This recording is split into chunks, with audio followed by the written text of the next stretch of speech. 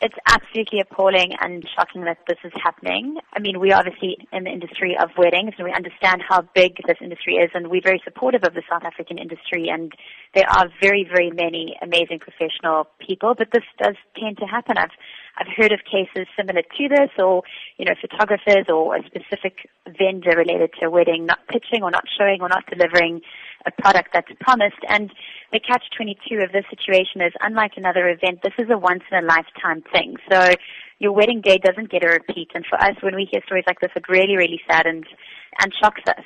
As you have said, it's your wedding day. There's no second take. How can a couple ensure that they don't end up like this couple and that things do go as planned and as paid for? In South Africa and internationally, the wedding industry is all about it's a very visual medium. My advice to people is, it sounds like a cliche, but going with someone that's a trusted source, something that you've either seen before with your own eyes at a previous wedding or a friend or family member, or someone that you know that has done something and you can phone up and check sources is very, very important in today's world.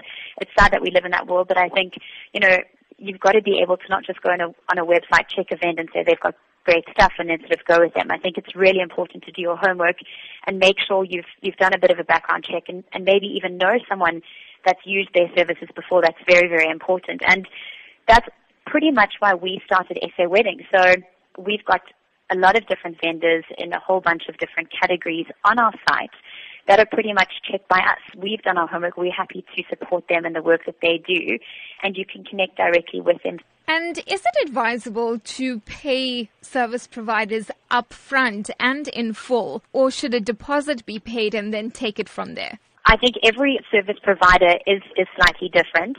I think that the whole 50% deposit and 50% upon using that person's speciality or service at the event is the standard and norm. And I think in anything today, in any modern business, there's very few things where you pay everything up front just because you're at so much risk.